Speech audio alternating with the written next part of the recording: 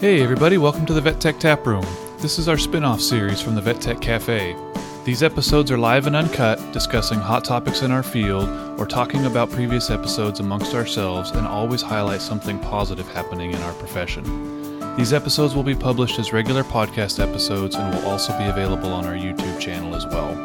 So get yourself a beer or a potato water and find us live on Instagram and join the discussion. Now if you'll excuse us, those are our beers the bartender is pouring.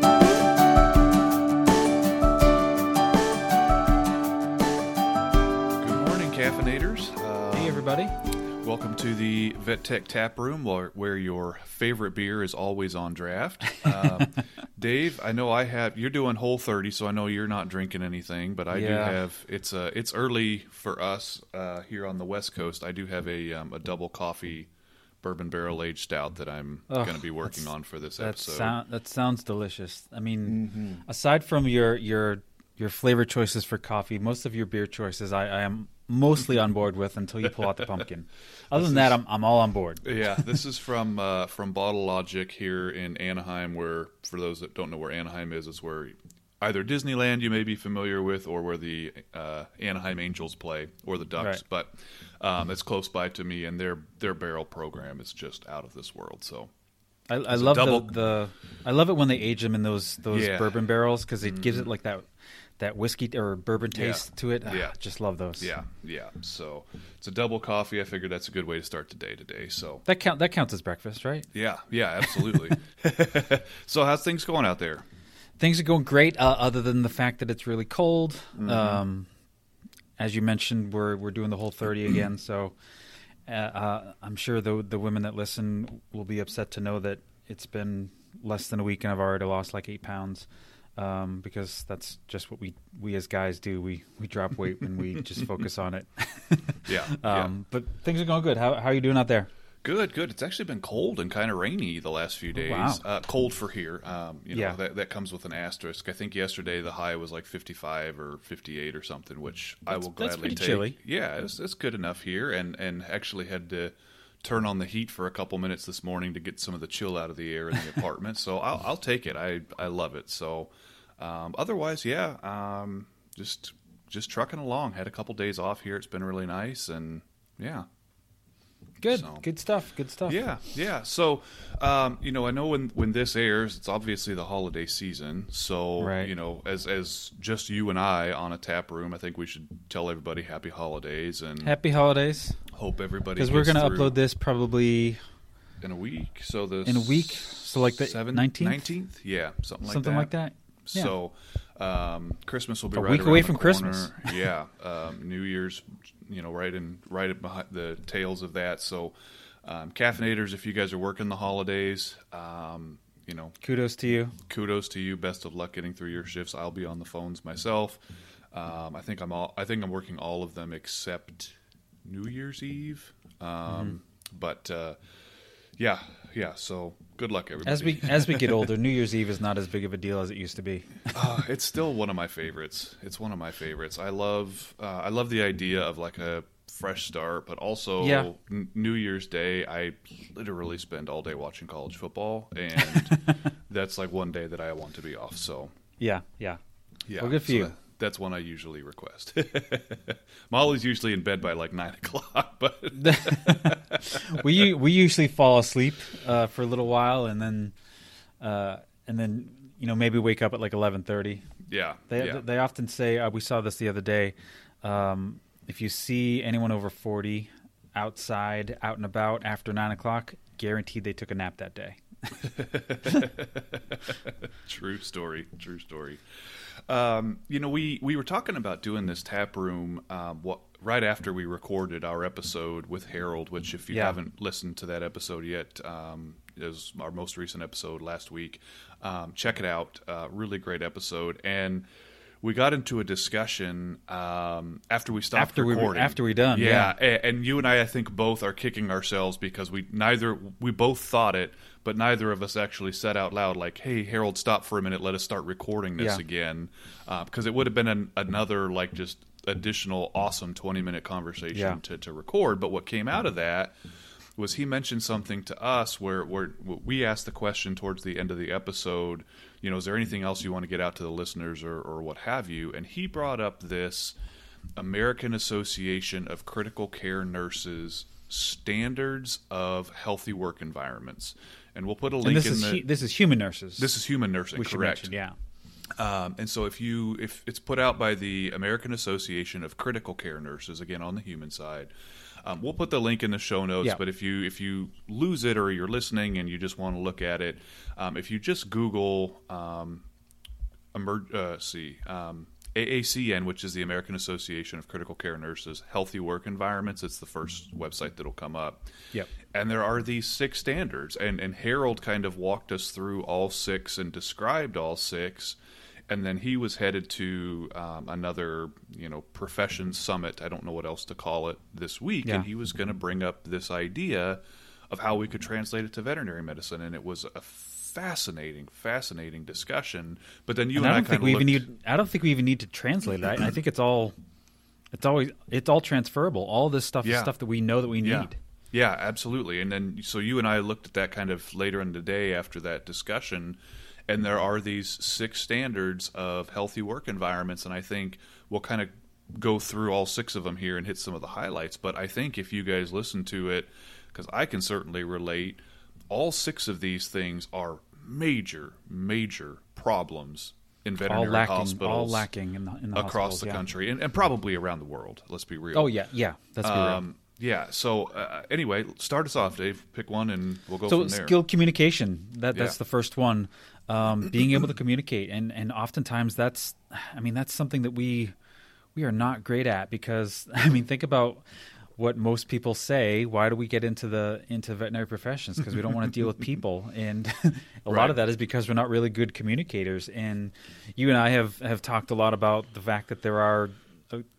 I don't know if the number is 50%, maybe it's even more, of us are introverts, right? We're not comfortable talking to people. Me personally, I'm an introvert until I have to turn it on and talk to people. So I kind of have that way that I can get out of my introvert zone. But for the most part, we're not great at communicating. And one of the things that we talked about with Rebecca Rose was working on your soft skills. Your soft skills are those things that are communication, being able to communicate with each other, with your clients, and just having good phone etiquette, good body posture, all those things that allow us to, in this profession, there's so much that we don't know, right? Because our pets can't tell us what's wrong. With our coworkers and with our clients, we should be able to communicate a lot better than the pets can with us. Yeah. So I think that's something that's really important to have. All of these are really important to have, but skill communication is one that I see as lacking throughout the profession. Whether it's pettiness, whether it's shaming, whether it's bullying, all that stuff. Without that communication, what's the point? You're not going to get anything done. Right. And, looking at this here, so when we click on skill communication, there are 5 critical elements for organizations and 8 for individuals. And when I think about communication specifically, I feel like that's something that's only getting worse. And I worry that in this digital age, when nobody talks on the phone anymore, like how many of those memes do you see that are just like, if you want to get in touch with me, don't call me. I won't answer. I won't listen to your voicemail. Just send me a text. Nobody knows how to talk on the phone anymore, or have that face-to-face interaction. And I feel like that's only getting worse. And I had mentioned this to Harold. Molly, who's emergency veterinarian, she brought this up to me a long time ago, that it doesn't matter how good of a veterinarian you are, if you cannot effectively communicate to an owner why you want to run these tests or why you're doing the treatments that you're doing, who's going to sign that estimate? You have to be able to effectively communicate. And when I think back in some of the clinics that I've worked in, there were leaders that were strong communicators, and there was leadership that weren't. And I feel like, and I think a lot of these, all 6 of these, kind of as we go through, there will be some overlap or some kind of feeding into each other. But yeah, I think in so many ways, communication and being able to effectively communicate is huge. Oh, agreed. Yeah. Let's see. Number 2 is true collaboration. Another thing that is, I mean, all of these are really lacking, I think, in our profession. And I've been thinking about this one a lot. And that true collaboration, I think this is where there is a difference in the veterinary side and the human side of things, because I mean, we've talked about this before a lot. That collaboration is like-minded people, people with similar skill sets, similar knowledge bases, being able to communicate with each other. And when you talk about the veterinary profession, we have a lot of veterinary assistants that are doing veterinary technician skills. So I think a lot of times that, I don't want to say it's not respected, but I think a lot of times the knowledge that a veterinary assistant has is kind of discounted, even though, you know, somebody that's 10, 15 years in the field as a veterinary assistant probably may have more knowledge or more experience than a technician fresh out of school. So I think, you know, that's a really compounded part of this 6 steps that in the veterinary world is really difficult to do. Right. And it has to be about also checking your ego at the door, that you're not going to know everything about every patient all of the time. Right. Sure, you know, maybe somebody brings up an idea and it's not even necessarily off the wall. It's just not on the right path. Again, Right. Going back to that first point, the effective communication, all you have to do is say something to the effect of, you know, it's a really great point. Here's why I'm not looking in that direction, or like, you know, and but still then have that collaborative effort and not just shoot somebody down so that they're not going to say anything in the future. Like, That's exactly what's going to happen. Yeah. Right. And everybody on a team, if you look at in your individual hospitals, whether you have 4 employees or 400, you are going to have people who are stronger in certain areas than others. Lean into that. Like, allow, you know, if you have those cases and somebody is really dentistry motivated or really ophtho motivated, allow those people to kind of help drive some of that. And if they get enjoyment out of that, then all the better. Like, so that the true collaboration one, like, again, I think there is, you know, that kind of crossover with communication as well, but there are so many people, like you're saying, with veterinary assistants or credential technicians or whoever, who have these unique skills or unique knowledge bases in certain areas. Let them be part of the case management, and not just, you know, you make a treatment sheet and then, you know, people fill in numbers and check boxes and what have you. Actually critically think about what's going on with that patient and reevaluate things and touch base with you at a certain point during the day and say, here's where we're at. Here's where I think we could be better. Here's where we maybe gone a little too far. Whatever it is, collaborate. Stop, collaborate, and listen. And also going back to what we're talking about with, you know, people with different knowledge bases and what have you, that goes back to communication, and it also ties in with leadership, which is going to come up at the end here. If somebody suggests something that is just, like you said, completely off the wall, completely wrong, what's going to happen to that person? They're going to say, oh, I sounded like an idiot there, so I'm never going to speak up again. And then you lose that collaboration, because suddenly you have somebody that's not participating at all. And I mean, that goes into job satisfaction. It goes into mental health, and eventually somebody leaving the field because they're feeling not valued. Yeah, Molly and I were just talking about this the other day. You know, she started a new job at a different ER, actually the ER where we met here in town, and she's now one of their ER doctors. And she was saying, you know, starting a new job, she's a little bit nervous because she goes back to her time as an intern, and every morning in rounds, you know, it was like, here are 5 things you screwed up on your shift yesterday or on your overnight. And so, like, every shift, she carries that weight with her. Like, she is, every shift, she's not practicing medicine. She's practicing medicine to not screw up and get blasted in rounds the next day. Right. And she's still 2 years out carrying that with her. And it's just like, that's not true collaboration. No, that's defensive working. Right. Where you're, like you said, you're doing what you're doing just to not get in trouble. Right. Which is terrible. No, and that, in a nutshell, to me, when I think about veterinary technicians training new assistants or new technicians, or going back to my time in academia and faculty training interns or residents or students or whoever, that to me is a huge part of what's broken in this field. Is it's not teaching. It's no. I don't know another word for it, but it's lambasting. It's just, and again, that's poor communication. Yep. That's a group of people who are really, really, really smart. Yeah. But are not effective at communicating their knowledge for other people to learn it. We started out saying that, some of these tie into each other. I think they all tie into each other. Like, we can I think put they do. all of these, we can draw lines between all 6 of these things and make it all make sense. Yeah, yeah.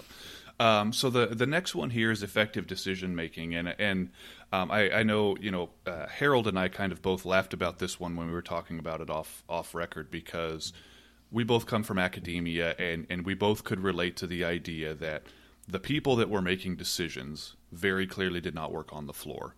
Mm-hmm. And when I think back to my time at Tufts, just after I started there, or actually when I started there, they were going through a major hospital renovation. And I gave this example to Harold, and he could completely relate, that they were renovating basically the entire teaching hospital.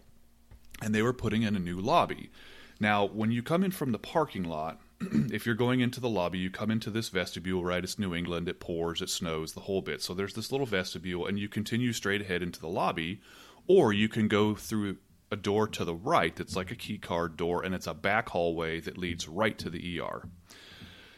When they designed that hospital, they purposely made the door into that hallway so narrow that a gurney cannot fit through it, because they didn't want staff going through that hallway with a gurney. With a gurney, yeah. So what you had to do then, coming in from the parking lot, you had to go through that vestibule, wheel that patient through the lobby all the way around, and so now you're coming straight at the ER instead of going the side hallway and taking a right turn and being right there. Now you have to wheel this seizuring, dead, bloody, whatever animal through the lobby. Through a waiting room of people. Right. And the funny thing is the hallway is more than wide enough. They put in a door, and then on each side of the door, there are windows. They just purposely elected to not put in a wide enough door to have us avoid using it. And we went to administration time and time again till we were blue in the face and like, why would you do this? We don't want you going through that way. Why not? Like this is what if they don't want you going through that way? Why put a door there at all? Like here we are doing CPR on a gurney, an extra 150 feet with 3 extra turns. And the funny thing is then so now when you go through the lobby and you're coming straight at the ER, well, that intersection of that back hallway and the hallway you actually had to take is a major thoroughfare in the hospital. I cannot tell you how many people I took out with a gurney when I was hauling ass trying to get into ER as fast as I could, because it's a blind corner. You can't see anybody. And it's just another one of those examples of clearly the people making the decisions had no clue how the hospital was going to run, how it could be most effective, most efficient, what have you. And that kind of, to me, goes also back to the true collaboration. Like, the stakeholders were not involved in the decision-making process. Yeah. And that's just that's one example. But right. Clearly states, I mean, that kind of goes through all of them. It goes through effective decision-making, goes through collaboration, goes through communication, goes through leadership. Yeah, absolutely. And all you have to say is like, oh my gosh, we never thought of that. Like, we'll put in a bigger door. That makes way more sense. But instead, like, no, I refuse to be wrong. Or we made this decision. It's going to cost X amount of dollars to reframe that door. We're not doing it. You have to go around. Like, and instead just saying no. Like, and yeah, building something that doesn't work. Right. Doesn't make any sense. Right. Absolutely. All right. Well, next the fourth one is one that we all know. We could probably spend like 30 seconds on this and just move on. Appropriate staffing.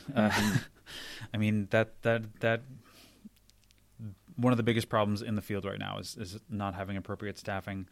We talked about the tech to patient ratio being 4-to-1 is ideal.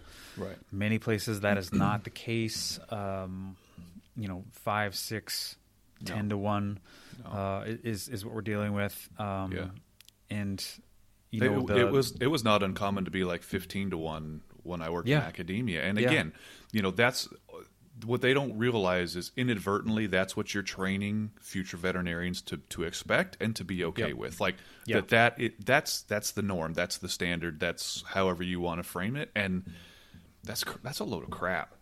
Yeah. I mean, that doesn't happen in every practice. I mean, if they go to GP, sure, obviously that may not be the case. Yeah, you're not going to have that many inpatients. But if they go to a rural ER, it's not going to be the case. But, I mean, maybe it's just that they were showing them worst case scenario. Right. I mean, but still, we need more staff. We need staff to be paid better. Yeah, all those things. That's going to improve appropriate staffing and planning. Again, goes down to decision making. Yeah. Make that decision that, hey, we could pay somebody $12 an hour, but we're going to get a $12 an hour technician or a $12 hour assistant. Right. And then the one other point I want to bring in here, as well as it was something else Harold mentioned, is having appropriate leveled or appropriately trained staff work on appropriate patients. So, if you have the most skilled person in the room, maybe I'm just going to use this as an example because we're VTS ECC, maybe you're working in ICU, having your VTS ECC working on, a bunch of vomiting, diarrhea, or say like milder cases while post-op ACL. Just say a credentialed technician, but a non-VTS is working on a vent case.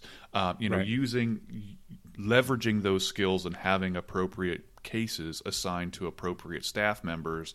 And then one of the points it makes in here in this document is then having a formal process in place to evaluate the effect of staffing decisions based on patient outcomes and system outcomes, and actually evaluating your plan. Like, are you having mismatched patients to technicians? And that idea, I think, is something that is never even considered. I think that some of that, I mean, I may be wrong here, but I think a lot of that goes right into the staffing.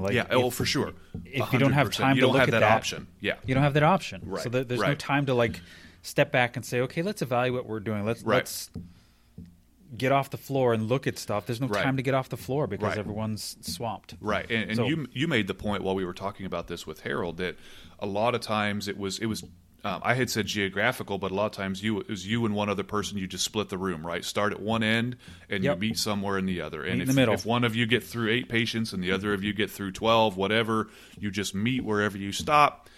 And then the next hour, the next treatment hour, you just start it again and go right again. Yeah. But then you think about that, like how effectively are you treating those patients? Are you just like checking boxes and making sure that what's supposed to be done is done? And damn, that's not. Well, when you're that the ratio's that bad, reality. You're just a box checker. That's what you're doing. That's Yeah, exactly. That's unfortunately what it becomes. And I realize we're beating a dead horse here. We're beating a dead horse, and we're speaking from an ECC standpoint, right? Where we work in like high level, emergency rooms. You with toughs.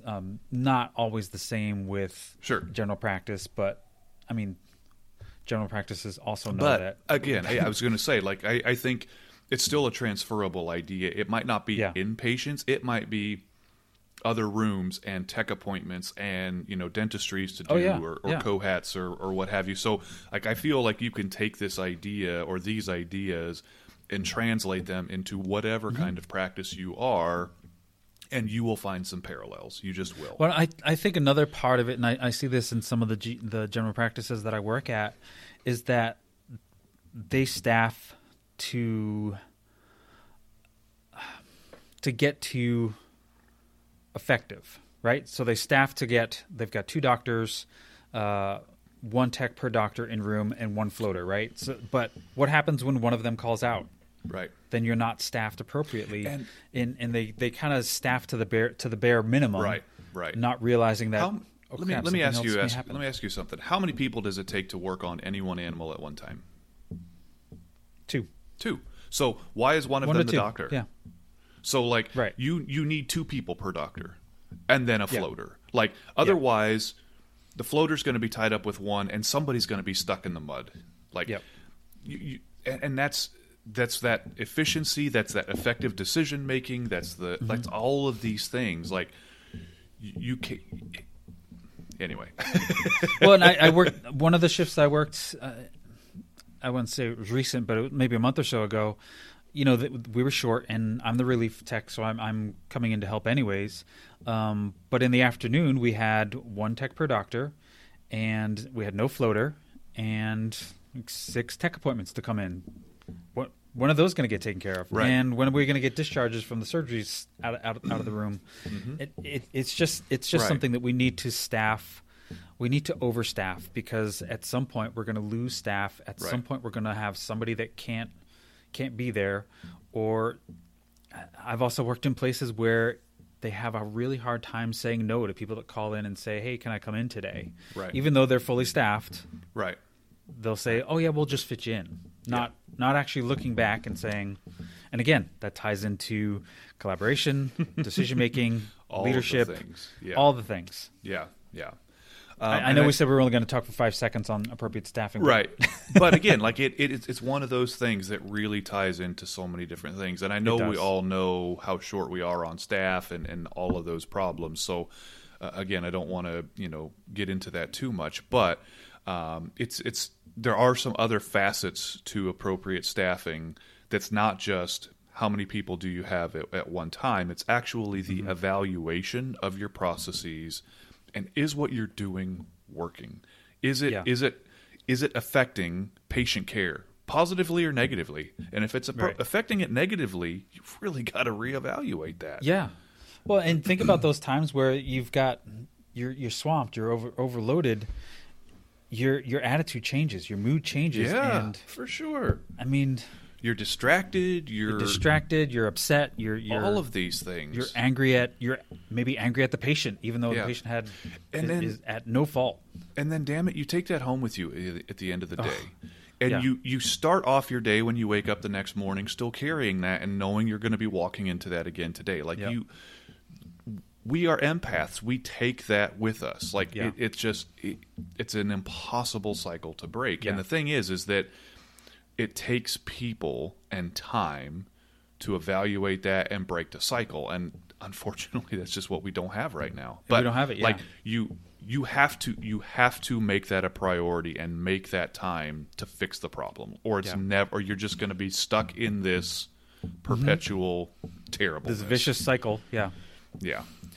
All right. Meaningful meaningful recognition is going to be next, and I think this is one top to bottom. Anybody in the hospital. This is more than needs pizza. more of. Right. Even though right now, with me being on the Whole30, pizza sounds like a fantastic idea. I would love to be recognized with pizza right now. But meaningful recognition, praise, and like you said with Molly, talk about the good things that happen. Don't beat them down in rounds, because how does that make anyone feel any better? This is one that I tried, especially my last little while at Tufts, to really not put back on, that's not the right phrase, to really do back to the doctors I was working with on a case. Celebrate your wins. If there is a tough case in the hospital and it gets discharged, celebrate that. Congratulate everybody and technicians and assistants that are that are listening. Congratulate. Hopefully they're all living. Right, absolutely. Congratulate your doctor on a job well done. The meaningful recognition does not have to just come from the top down. Be a leader in your clinic and put it back up to the top. Because sometimes we all know this, like there are really, really difficult cases in your hospital, and many times they don't leave. When they do, celebrate that victory. And I used to work with so many interns and residents that were like, well, this is what I'm supposed to do. Shut up. Like, you did a good job on this case. Allow yourself to feel some gratitude, allow yourself to celebrate that. because what happens when it goes bad? You beat yourself right, up. then you beat so yourself up. Why not right. pat yourself on the back when it goes right? Absolutely, and that can be doctor patting technician on the back for recognizing a patient was slipping down a slope. That can be a technician patting a doctor on the back and saying, "Man, like I never saw this coming. How did you know this? Like great job." Yeah. Like celebrate those small victories because frankly this day and age they are too few and far between, and if all you ever think is, well, that's what we're supposed to do, and then when, as you said, Dave, when things don't go well, as many times they don't, you're just beating yourself up, when the hell are you ever happy in this profession? Right, exactly. And we have a few places that I work. I'm trying to think of what they do. The place Robin works at, they have like I don't want to call it a thank you board, but like a kudos board where there's just like a stack of Post-it notes, and you put a nice message on for somebody helped me out with this. Thank you for doing that. Another practice I work at, we use Slack, which is a communication platform, and there's an entire section of just kudos where you go in and you say, good job, everybody, for what we did this night or on this patient. I think it's another thing that is missing in this field. And if we think about, we think about mental health all the time, but if you think about that, how are we going to stay in this field if, like you said, we're feeling crappy all the time? Right. Like where are you drawing your positive reinforcement from? Yeah. Like we don't see enough puppies and kittens to make up for all the terribleness that we do see. Right. So like what caffeinators, I'll ask you, where are you drawing your positive reinforcement from? Yeah. Because if you're not getting it from the cases that go well or that you do a good job on, I don't know where else you're going to get it. Where does it come from? I don't know where else you're going to get it in this field. Yeah. Other than like internally self-congratulating yourself. Yeah, absolutely. We need that from other people. We need that from other people. And again, keep in mind that doesn't necessarily have to come from the top down. Nope, you can be a leader and put it from the bottom to the top and say, great job, doc. Or, hey, practice manager, I know like we've been harping on you a lot lately, but I really appreciate that you made this change after, we've been talking about it for a while. Yeah. It's really working well. Like give them some positive reinforcement too. Yeah. Like everybody needs that. Everybody needs it. And I challenge you to find an area in your clinic where it's not being displayed, because I'm sure there are areas where not only it can be displayed to you, you can display it to others. Yeah. And again, ties into leadership, ties into decision-making, collaboration, skill communication, all these things. Right. Which, kind of a segue, the authentic leadership is the last one. Is the last one, yeah. And that's really hard, I think, in this field, because I don't have the numbers, so I don't want to speak out of turn. Right. But I would imagine that the majority of practice managers or practice leadership is either a veterinarian or somebody that is not veterinary related whatsoever. Yeah. And I do realize that there are... Or the longest tenured person there. Yeah, exactly. Yeah. What is it called? CVPM? Certified Veterinary Practice Manager? Yeah. How many of those are there? There's not a whole lot of those. And those are people that have actually... And I'm not trying to say that other practice managers are not doing their best, but those are the people that kind of like us. They go above and beyond what they're expected to do to be the best at their job. Right. And I think that's just not there. And I think we need more of that. And I think we need leadership that is going to listen instead of just lead. Right. A lot of times, people on one of my reviews where I was a supervisor and I stepped down from being a supervisor because I don't want to manage people. I want to manage cases, but that's a whole other story. But I kind of took a step down from that leadership role. And one of the comments on one of my reviews said that you may not be in that leadership role anymore, but you are a VTS. If you want to or not, you are a leader, and you have to take that on, because people are going to look to you and say, "Sure, you know what you're doing. I'm gonna try to emulate you." Yeah. Whereas that kind of even goes not just to VTSs, but it goes to the most senior tech, the most senior doctor. Right. And just thinking about how you're behaving and how you're acting in your clinics. Yeah.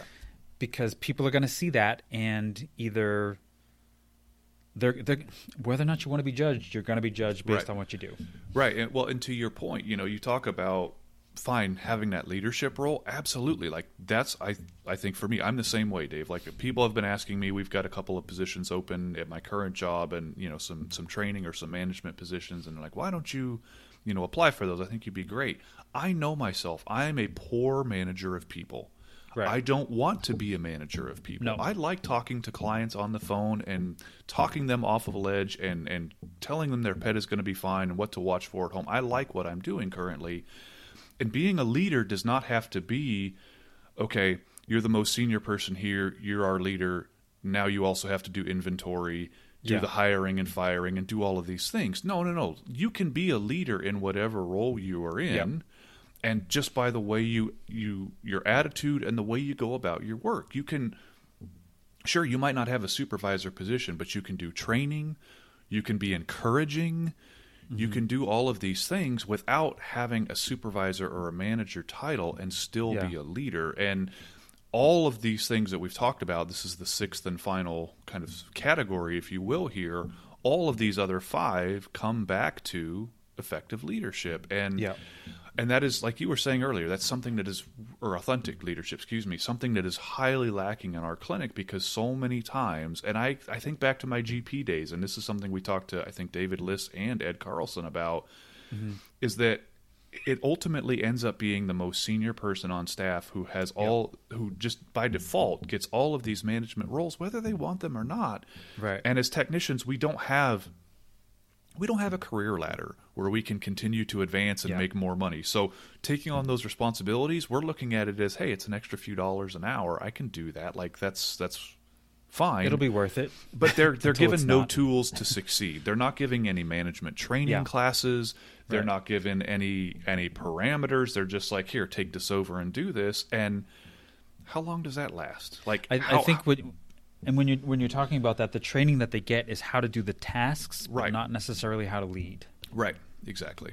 Yeah. Yeah.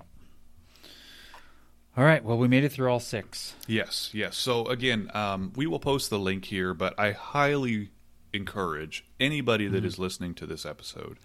We'll put the link, but if you Google American Association of Critical Care Nurses, or AACN, and just then kind of put next to that healthy work environments, you will get to the main page here, and these are what we've been talking about are the 6 standards of healthy work environments that have been put in place and adapted in the human medicine world. Yeah.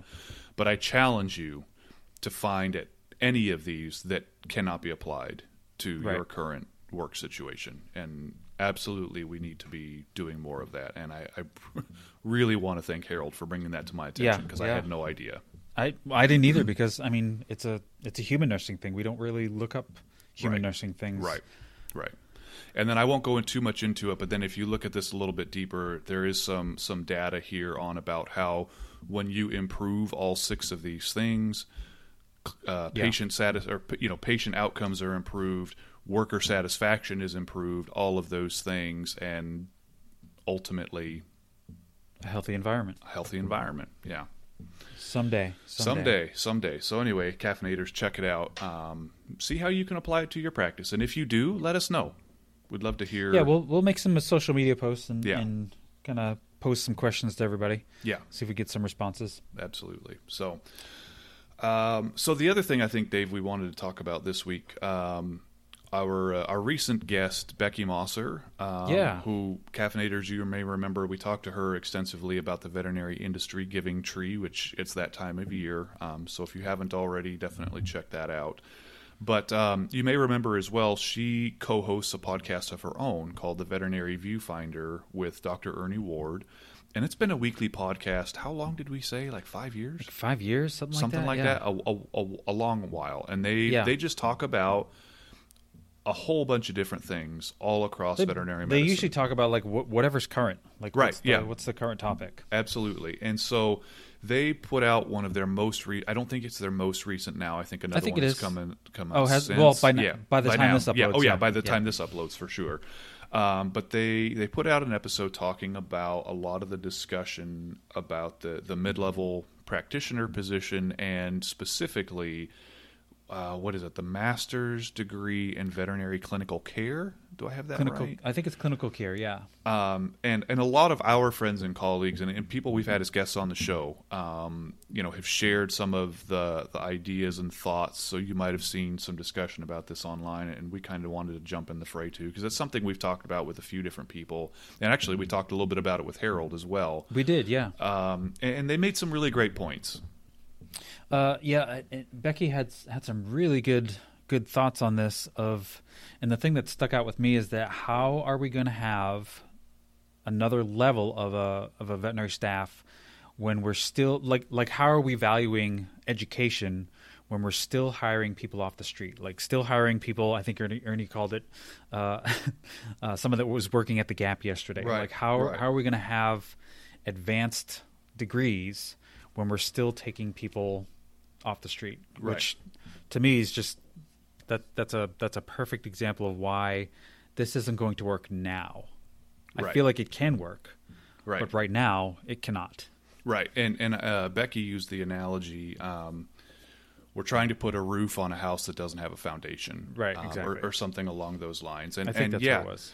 And we've talked about, I mean, sure, it's a great goal to have, but there is so much groundwork that has to be laid, improved, so much infrastructure that has to be improved. There is so much that has to be figured out before fixed before we even consider doing that. And again, caffeinators, I highly recommend you listen to this episode to get some background and some context here. Again, it's I just pulled it up here. So the Veterinary Viewfinder podcast is available on all major channels, but the specific episode is from this past Wednesday. Master's degree in veterinary clinical care, pioneering pathway or misguided MS. And so basically the idea here is that, you go to school, you go into this program, you get a master's degree in this kind of, frankly, fabricated topic or discipline, I guess it is, of veterinary clinical care, which define that, okay. But how do we utilize that? How do we we have nothing established in any practice act in any state in the United States that is prepared to address and handle some kind of veterinary technician with a master's degree and what that means for their clinical practice. So, to some degree, sometimes I wonder, do we have to have the degree in place for then to make action in the Practice Act, or do we have to put action in the Practice Act first and then develop the programs in response to that? And I don't know what the right answer is on that, honestly. I mean, just my knee-jerk reaction says that without the Practice Acts being corrected, no one's going to. There's no reason for it. Right, exactly, really. And I completely agree. So then I go back to in the V&I is a whole separate discussion, so I won't get into that. But part of that is opening up the Practice Acts, right, and getting into this Model Practice Act, and you have to do that in all 50 states. So it is a massive if. I need big white letters behind me that are blinking and saying if we ever get to the point where states are going to open up their Practice Act, then whenever that happens, we're probably going to get one shot at that, like I've said before. Then that's when we have to have this kind of goal or ideal in place and say, we want this added because this is the direction we want to go. Not that there should already be programs in place that are graduating students and handing out this piece of paper that, frankly, currently means nothing. But if and when that does ever happen, if that's the goal, then we need to be prepared for that. And we can't get caught with our pants down and saying, well, we opened up the Practice Act, but we weren't ready for this, and now it's going to be another 20 years before we ever get to do that again. Well, I think this is the one example where, the old adage of it's easier to ask for forgiveness than permission. I think this is the opposite. Without permission, we're never going to get any of this done. Yeah, absolutely. And so, and she made some other great points as well. And one of the things, that you and I talked a little bit about last night, and and has been actually a lot of discussion online, and we've discussed it with our some of our guests as well, is that, you know, this idea of a mid-level practitioner, there's already something that exists that could fulfill that role, and that's the VTS. And Becky made the point, you know, whereas as a non-VTS, she knows a little about a lot of things, and as a VTS, you know a lot about a few things. And I think which I have issue with, and I understand where you're coming from, and I think that, and then she kind of reconciled that a little bit a minute or two later when she said, you know, as a VTS, emergency and critical care, I'm not going to be expected to go into a general practice and be I'm going to use the phrase nurse practitioner. I realize that's not right, but just for simplicity's sake, and go be this nurse practitioner role. I might be able to do that in an ER. And as she uses the example, you know, if a doctor's in surgery, maybe I can take some basic cases, prescribe some antibiotics or some basic medications, different things. But so your whatever your VTS discipline is, that's where you would be expected to fulfill that role, not just across veterinary medicine at large. Right. And so, yeah, I think it's a fantastic idea. Again, though, there is just so much infrastructure to get fixed before we get to that point. However, I do think we also need to, like, as a strategic plan, I do believe we have to have something like that in our mind, almost as a dangled carrot to help drive some of this. We need to get this fixed, and this is why, because this is what we want to do. Right. And again, but we can't be implementing this now and throwing 10 other wrenches in where we're already screwed up. Well, and I said this with when we were talking with Harold, is that right now I'm seeing a lot of similarities with this type of thing that's being proposed that he saw when they were proposing the VTS. Yes. Like the backlash of, why do we need this? What's the point of this? Right. I think maybe the arguments are slightly different now because we do have VTSs and there are, you know, logistical things. But back then, it's kind of the similar thing where they're like, well, who needs that? Like, why do we have to do that? Yeah. But I think, you know, if we want to move forward, if we want to, like you said, give technicians a ladder to go up. I mean, other than going from assistant or kennel to assistant to tech to practice manager, and then you're done. Right. What else is there? What else is there? Right. Yeah. And you know, it's interesting because, you know, here we're talking about not putting the cart before the horse, but yet, you know, you think about the entire VTSs. NAVTA is the governing body of all of these academies, and it's wonderful that all of these exist. But again, none of them exist in any of the 50 states practice acts. Right. Like we not a single one. Like we have a skills list and we have all of this stuff that we have to learn and do and master, and an exam we have to pass and what have you. But walking into this neurology clinic or that oncology clinic or this ER, there is nothing in statute about what a VTS can do that a credentialed technician can't do. So here we are, I think 25 years later, since what is now AVECT formed, we still don't have that regulation. So we're kind of behind the 8 ball in that, and I fear that with this kind of thing, if we start rolling out these programs to hand out this master's degree, we're still going to be 25, 30 years in the future from now and still not have it in the practice acts. And still be meaningless. They've been trying to open them for the V&I for 20 plus years. So Right. And so, you know, the more that we kind of get behind the 8 ball, then the more, in terms of going in and getting all of this addressed, the more daunting of a task that becomes, and the less likely it is that we're actually going to be able to do that. And so, again, I think frankly, I think it's a fantastic idea, and I would love 50 years from now for that to be an actual position with actual regulation and utilization and the whole thing. We're just not there. We're not there. Yeah, we're not there. I mean, like you said, it's a great idea to have, but there's so many more things we have to fix before we get to this. There are so many layers and levels across all 50 states.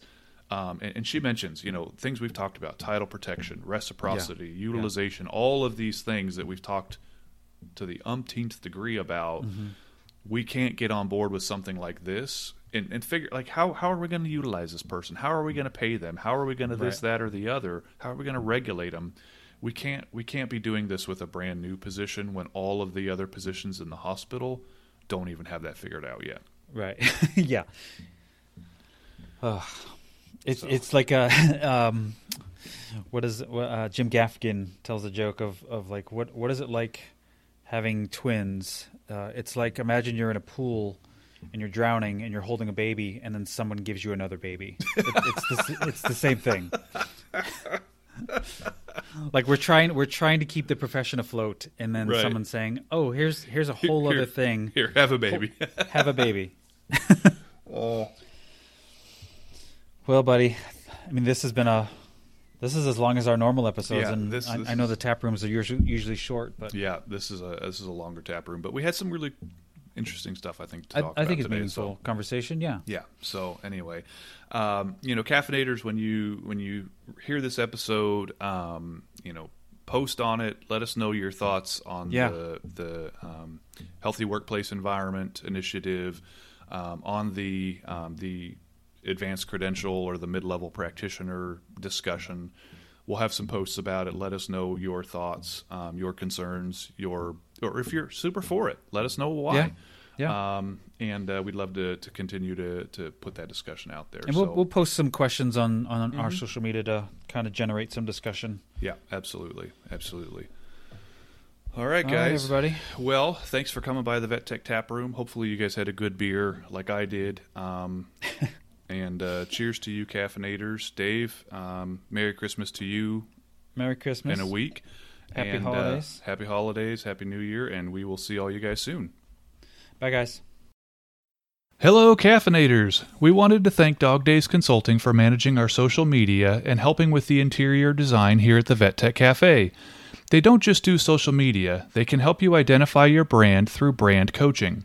The founder is a CVPM with 15 years experience in veterinary practice management.